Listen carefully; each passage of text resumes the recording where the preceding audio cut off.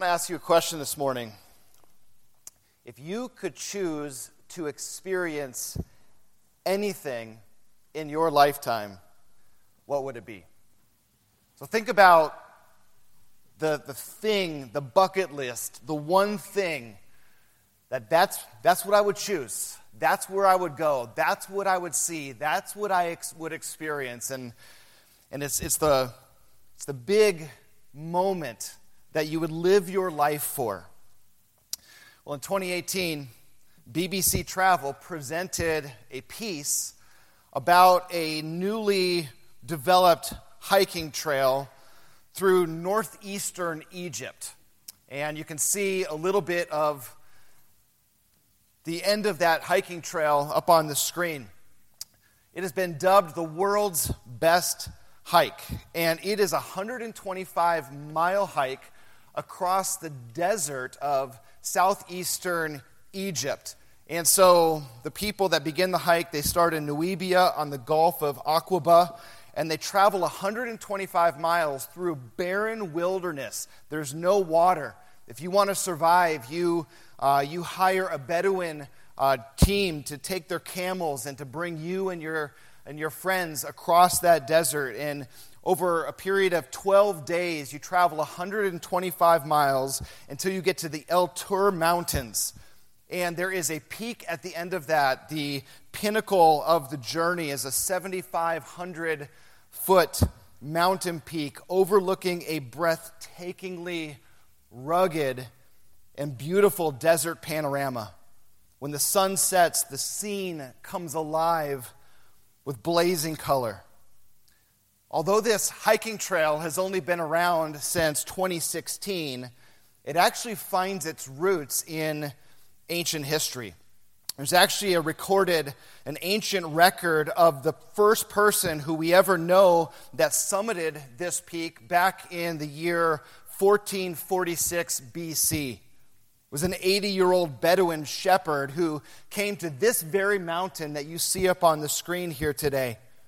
And the circumstances were a little bit different. Typically in the desert, the skies are clear and blue, and there's heat, and there's not a cloud to be seen. But on this day, there was thick clouds surrounding the mountains, and there was thunder, and there was quaking of the earth. In fact, the Bedouins' fellow travelers were so terrified of what was happening that they were not even willing to travel with him up to this mountain.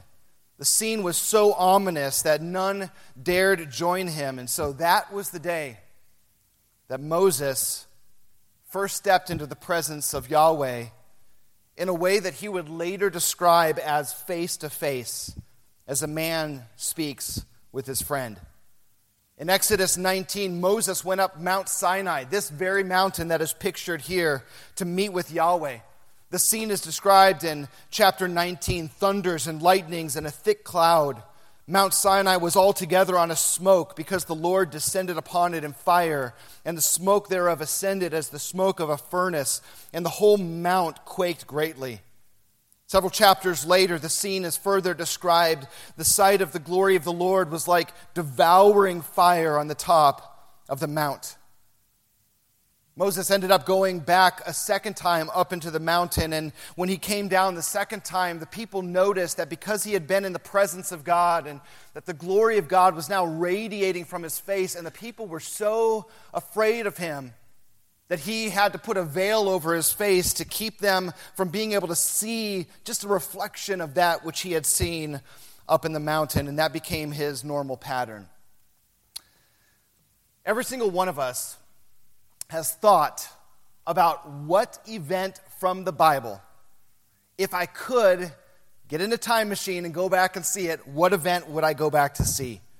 And so we think of a lot of different things that happen in Scripture. We think of the crossing of the Red Sea, or we think of Samson and his great feats of strength, David and Goliath, or perhaps even Jesus walking on the water. But I would suggest this moment. This moment when Moses went up the mountain, when Moses beheld God's glory, this is the one. Why would I say that?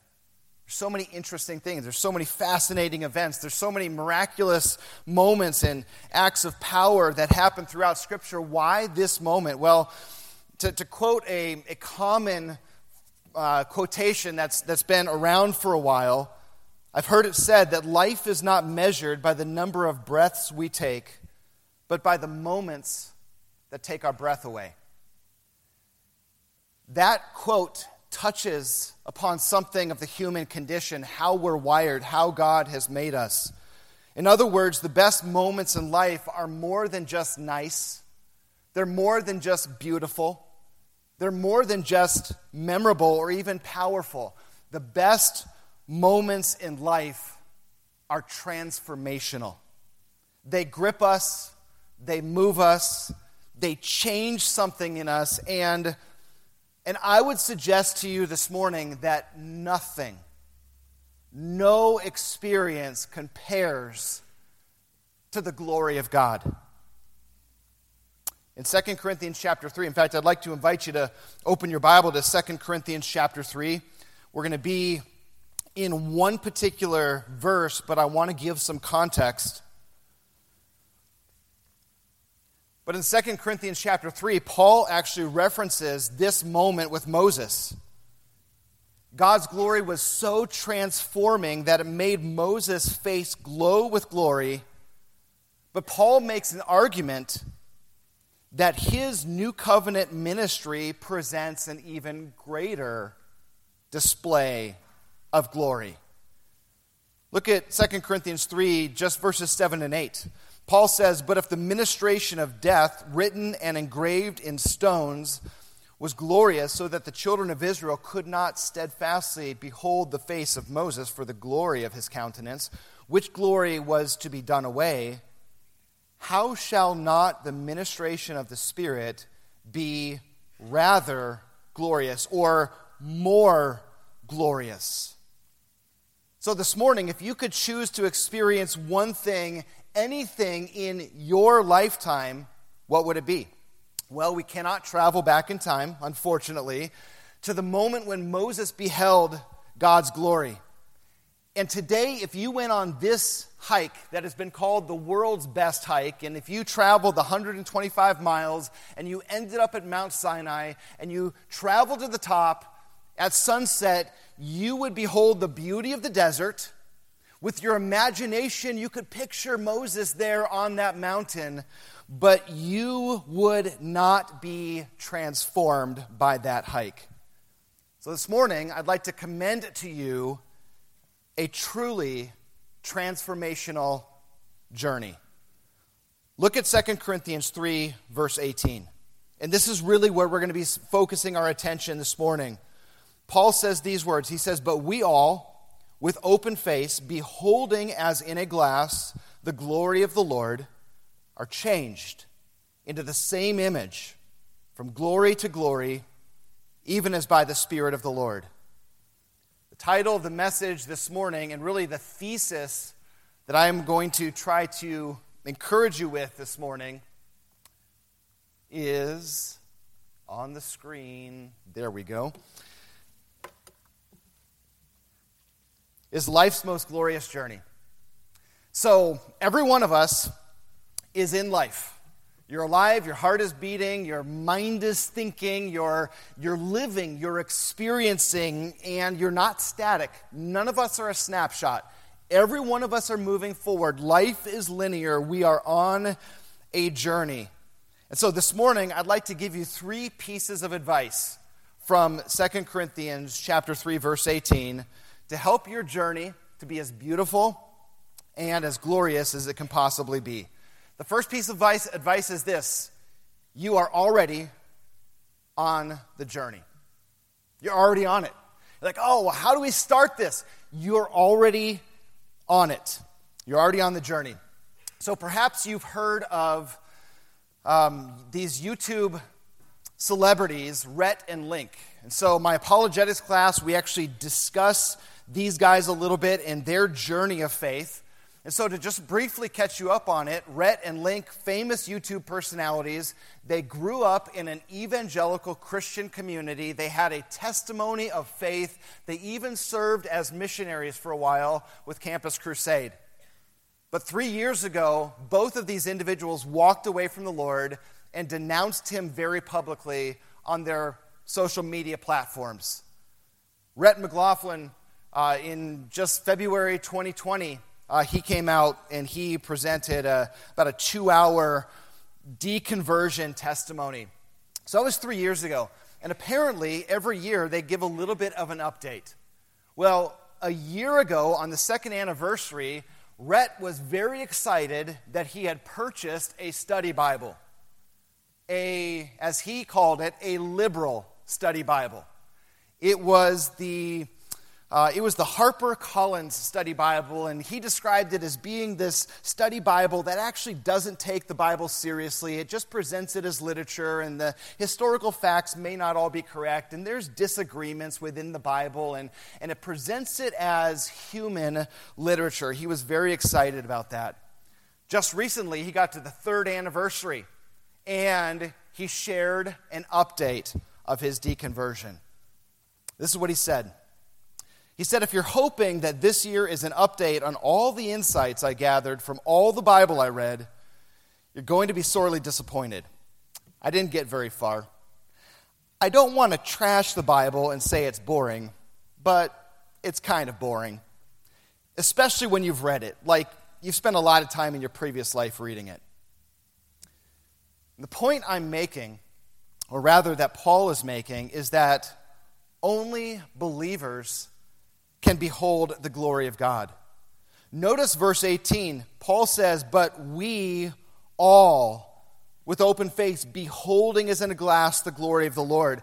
So in the context of what Paul is doing, he's defending his apostleship, and he's been talking about his gospel ministry and the supremacy of his gospel ministry over the old covenant ministry even of Moses.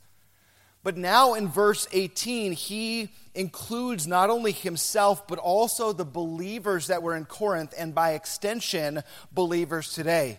He says, we all. And so that's those of us today that know the Lord. So here's the point. Every believer has already seen God's glory. Look with me a few verses later in 2 Corinthians 4, verse 6. This is the moment of conversion. And Paul says this. He says, for God, who commanded the light to shine out of darkness, hath shined in our hearts to give the light of the knowledge of the glory of God in the face of Jesus Christ. You see, when you got saved, you didn't just get saved. Something remarkable happened. You saw something that you had never seen before, not with your physical eyes, but with your eyes of faith. You saw the holiness of God and recognized your own sinfulness. You saw the justice of God and understood your guilt before Him. You saw the love and mercy of God in the finished work of Jesus, and you knew hope. And you fell at His feet for forgiveness, and in that moment you knew grace and joy and peace like you had never known before. You didn't just hear about Jesus, you experienced Jesus in that moment. It was a profound creation-level miracle. When you got saved, how much of God's power came to bear in your heart? Well, Paul describes it like creation.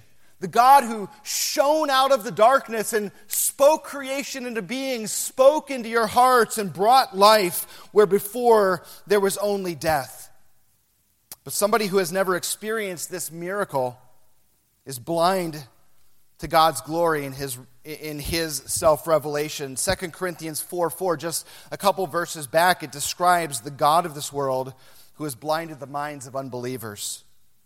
But notice Paul says, he says, but we all with open face. That is the idea. When he says open face, I don't know about you, when I read that phrase, I think of an open face sandwich. That's not what it's saying. Open face is the idea that instead of a veil over our face, the veil is removed.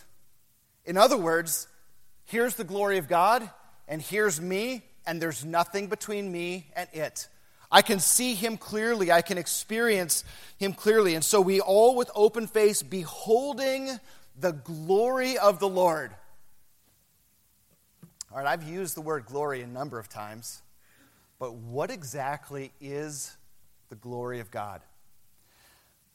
I'm not sure any definition would really do it justice. But I'm going to try, and this is lengthy, and so listen with your mind, but also listen with your imagination. The glory of God is the beautiful essence of God's perfections. It's who he truly is.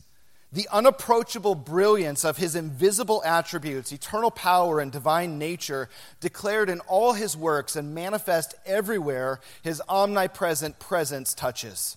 Only hidden by the blindness of men's hearts and from full exposure by the wise and loving hand of God. For two things are true about God's glory. We were made for it, but we're not ready for it. Its fullness would destroy us, but someday it will remake us into the perfect creaturely image of our glorious Creator. When Scripture says that the heavens declare the glory of God, what that means is that when we look at creation, there is something transcendent that speaks to us and it says, God did that. That beautiful painting, the painter did that. The beautiful construction, the builder did that. There's something glorious when you see the works of God's hands. You know that they were the works of the hands of somebody who in the beauty of his creation is himself beautiful. To simplify, God's glory is the beautiful essence of God's perfections. It's true. It's who he truly is. Verse 6 tells us in our salvation that we behold the glory of God in the face of Jesus Christ. Do you remember when Moses requested to see God's glory? He said, "Please show me your glory." And God answers Moses by telling him that he cannot look on his full glory and live. But then God agrees to hide Moses in the rock and show him his partial glory. But I want you to notice that when this happens, what God reveals is exactly the beautiful essence of his perfections. He reveals who he truly is. And I want to just read just a portion of that narrative to you, and I want you to consider what God is revealing.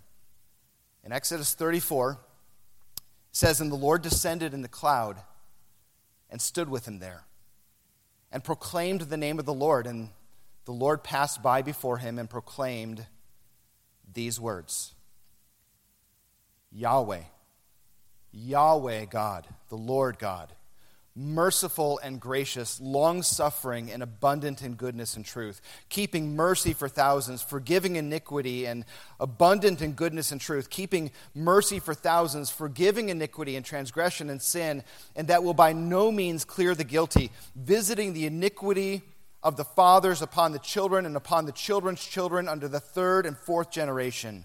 And Moses made haste and bowed his head toward the earth and worshipped." So, when it comes to life's most glorious journey, I hope that you've seen that if you're a believer, you're already on that journey. The gospel and your conversion were the moment where you saw truth of who God is and what he has done, and the gospel was beautiful to you, which is the only reason why anyone would receive it. To the world, it's foolishness. To those of faith, it's beautiful because it reveals our beautiful God. And so you've seen the truth of who God really is, but the next piece of advice from our passage is you've got to invest in the journey. Yes, you're already on it. You're already somewhere on the journey, but there must be an investment. Notice verse 18 continues, "But we all, with open face, beholding as in a glass the glory of the Lord." The phrase beholding in a glass is actually one Greek word. In this context, in the middle voice, it means to behold in a mirror. And I don't have time to fully argue this out, but this is the concept that Paul uses in 1 Corinthians 13 as an analogy for the Word of God.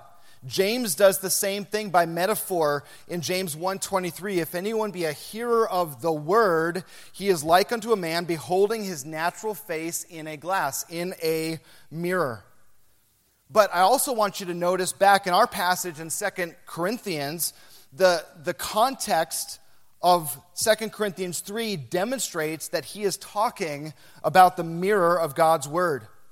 In verse 12, seeing then that we have such hope, we use great plainness of speech. Paul is talking about his preaching and teaching ministry. And then he contrasts that with Moses and the veil over his face. And then notice in verse 14, he says, these Israelites were blinded, for until this day there remaineth the same veil untaken away in the reading of the Old Testament, which veil is done away in Christ.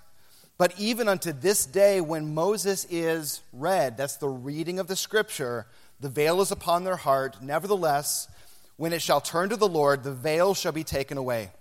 So here's the point. If you want to behold the glory of God, you must look into the mirror of God's word. There is a source of his glory. Moses said, God, show me your glory. And the primary result of that was that God's presence was with him. And then God gave a description of himself, a verbal description of himself and his attributes and his character and his beauty to Moses. And Moses fell on his face and worshiped. I would actually suggest that if you say, Moses, what did you behold? Moses would say, primarily, it wasn't with my eyes physically, but it was with the eyes of faith that I beheld truth that transcended this world. I saw my God in his self-revelation. God has given us his word for us to know him. He has taken away the veil from our eyes in our salvation so that we can know him. And he has given us the Holy Spirit to make this knowledge personal for you and for me. Notice verse 17. Now the Lord is that Spirit, and where the Spirit of the Lord is, there is liberty. This is the freedom to behold God's glory through his revelation. And so, every single one of us who know Christ as our Savior, we have been given full access to the glory of God revealed in the self-revelation of God in his word. And so we need to invest ourselves in this. How do we do that? Study your Bible. Don't just read God's word to get a blessing. Go to gaze upon the beauty of the Lord. Don't just try to get some more knowledge. Get to know your God. Don't just look for help, but rather look for his holiness.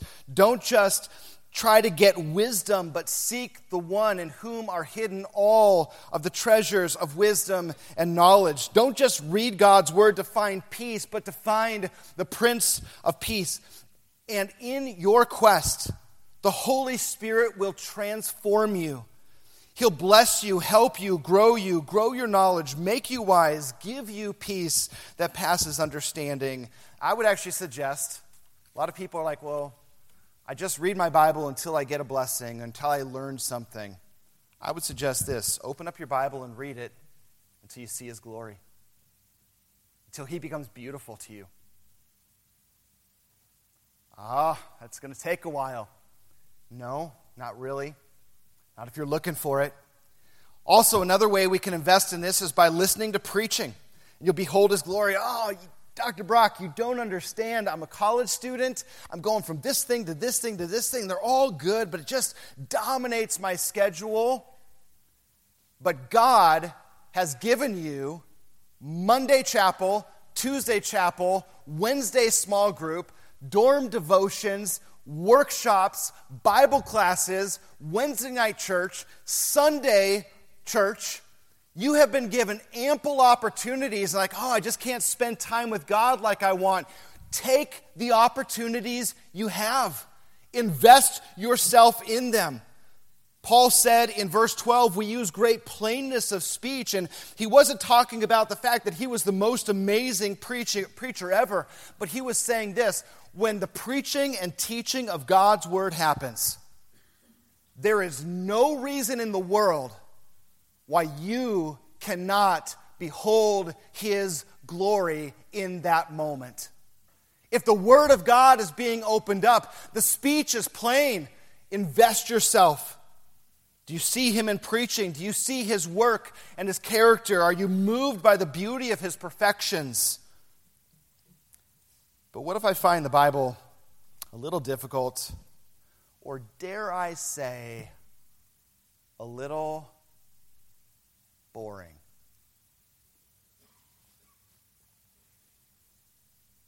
That's our flesh.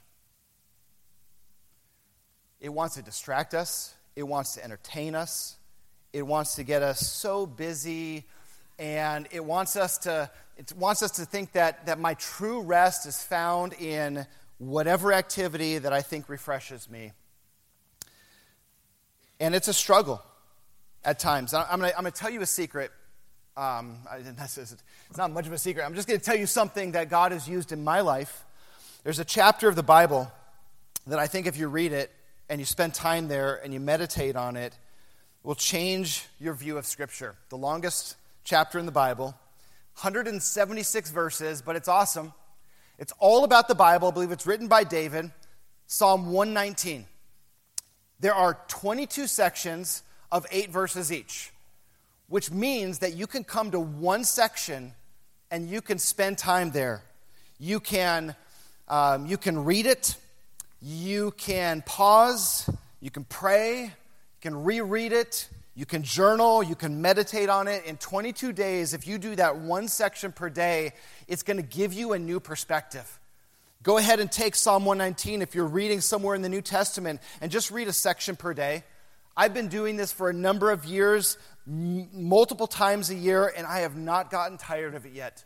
There is truth and there is encouragement. I'm just going to share one thing with you. So here is the psalm writer, a writer of Scripture, inspired by the Holy Spirit. This is a man of God, and he's writing Scripture, but he's also talking about his relationship with Scripture. And at least a half a dozen times, this man prays and asks God for help in understanding and receiving his word. I'm going to give you 2 examples. Psalm 119, verse 18. Open thou mine eyes, that I may behold wondrous things out of thy law. Verse 73, thy hands have made and fashioned me. Give me understanding, that I may learn thy commandments. Well, Dr. Brock, you know the Bible well. Yeah, I've read it most of my life, studied it, I love it. I pray these prayers regularly. Lord, open my eyes. You've made and fashioned me. Give me understanding that I might learn thy commandments. So when it comes to life's most glorious journey as a believer, you're already on the journey, but we also see that you need to invest yourself in the journey. And the last thing I want to point out, last piece of advice, simple. Enjoy the journey. Notice how verse 18 concludes. We all with open face or unveiled face, beholding as in a mirror the glory of the Lord, are changed. That word changed is the word that is used of Jesus in the Gospels on the Mount of Transfiguration, to be transformed. We are transformed into the same image from glory to glory. And so this has the idea that as we come to the Word of God and we open it up, we behold the face of Christ. We behold the character of God. We behold the beauty of his attributes and perfections. And as we behold him, we are being transformed by the Spirit of God from one degree of glory to the next. When I read my Bible this morning, I did not become perfectly like Jesus Christ, but I became a little bit more like him. And tomorrow, a little bit more like him. And as we give attention to the Word of God, we can become a little bit more like him. We behold his glory, and we are transformed to reflect his glory little by little until that day when we are glorified and we see him face to face. Listen to what Charles Spurgeon said. He said, "Oh, that you and I might get into the very heart of the Word of God and get that Word into ourselves. As I have seen the silkworm eat into the leaf and consume it, so ought we to do with the word of the Lord, not crawl over its surface, but eat right into it until we have taken it into our innermost part. It is idle merely to let the eye glance over the words, or to recollect the poetical expressions or historic facts, but it is blessed to eat into the very soul of the Bible until at last you come to talk in scriptural language. And your very style is fashioned upon scripture models. And what is better still, your spirit is flavored with the words of the Lord." You could do a study through the individuals in Scripture that beheld the glory of God: Moses and Isaiah and Ezekiel and Paul. And in each of these individuals, you can see truths that they learned. And I don't have time to show all of that to you in Scripture, but I want to just commend a few points of what this transformation will look like. Beholding God's glory, we see from the example of Moses, will transform your worship. Moses beheld God's glory and he bowed his head toward the earth and worshiped. From Isaiah's example, we can see that beholding God's glory will transform you as a servant of Christ. In Isaiah chapter 5, Isaiah preached a powerful sermon against his corrupt culture. Woe, woe, woe, woe, judgment be upon you, 6 times. And then in chapter 6, he beheld the glory of Christ, and he preached one more point to his sermon. He said, "Woe is me." So he saw truth and then the grace of God, and immediately flowing after that, God asked the question. He said, "Who will go for me?" And into that moment, Isaiah said, "Here am I, Lord, send me." So beholding God's glory will transform you as a servant of Christ. From Ezekiel's example, we see that beholding God's glory will transform your view of loss within the will of God. There's not a single one of us who will live this life without a bitter disappointment, a heartbreaking loss, an opportunity that never was. Ezekiel saw the Lord's glory 4 times. Chapter 1, chapter 3, chapter 43, chapter 44. And after seeing God's glory in the first couple occasions, a few years later, God had a task for him. He said, "Ezekiel, I'm going to take your wife from you, the delight of your eyes. And I don't want you to mourn, because I've got a purpose to speak to Israel about my judgment." Beholding God's glory will transform your view of loss within the will of God. How could Ezekiel do that? How could he? Because he had seen God's glory. His entire perspective changed. And I can't actually explain it all to you, because it's the work of God. And then from Paul's life, we see that beholding God's glory will transform you into making God look beautifully glorious in whatever you do. Paul saw Christ's glory. He later says, whether you eat or drink or whatever you do all to the glory of God. Spurgeon said this about John Bunyan. He said, "John Bunyan is an instance of what I mean. Read anything of his and you'll see that it is almost like reading the Bible itself. He had read it till his very soul was saturated with Scripture, and though his writings are charmingly full of poetry, yet he cannot give us his Pilgrim's Progress, that sweetest of all prose poems, without continually making us feel and say, why, this man is a living Bible. Prick him anywhere, his blood is bibline. The very essence of the Bible flows from him. He cannot speak without quoting a text, for his very soul is full of the Word of God. I commend his example to you, beloved." And so this is life's most glorious journey. As a believer, you're already on the journey. Today you must invest yourself in the journey, but I would say it should not be a chore. It should be a treasure of enjoyment. There is nothing in this world like being transformed more and more into the image of our beautiful Savior. If God offered me a glimpse today, like Moses on this mountain, if he said, I'm going to be there. If you can get yourself here, I'm going to be there. There's nothing in this world that could stop me from being there. But I suggest to you this morning that he does offer us that opportunity every single day in our normal life. But we all, with unveiled face, beholding as in a mirror the glory of the Lord, are being transformed from one degree of glory to the next, even by the Spirit of the Lord. Father, would you use your word this morning to transform how we think and how we operate and how we journey, and may each day be a quest for your glory, and would you look beautiful in how you change us, and we commit it to you in Christ's precious name. Amen.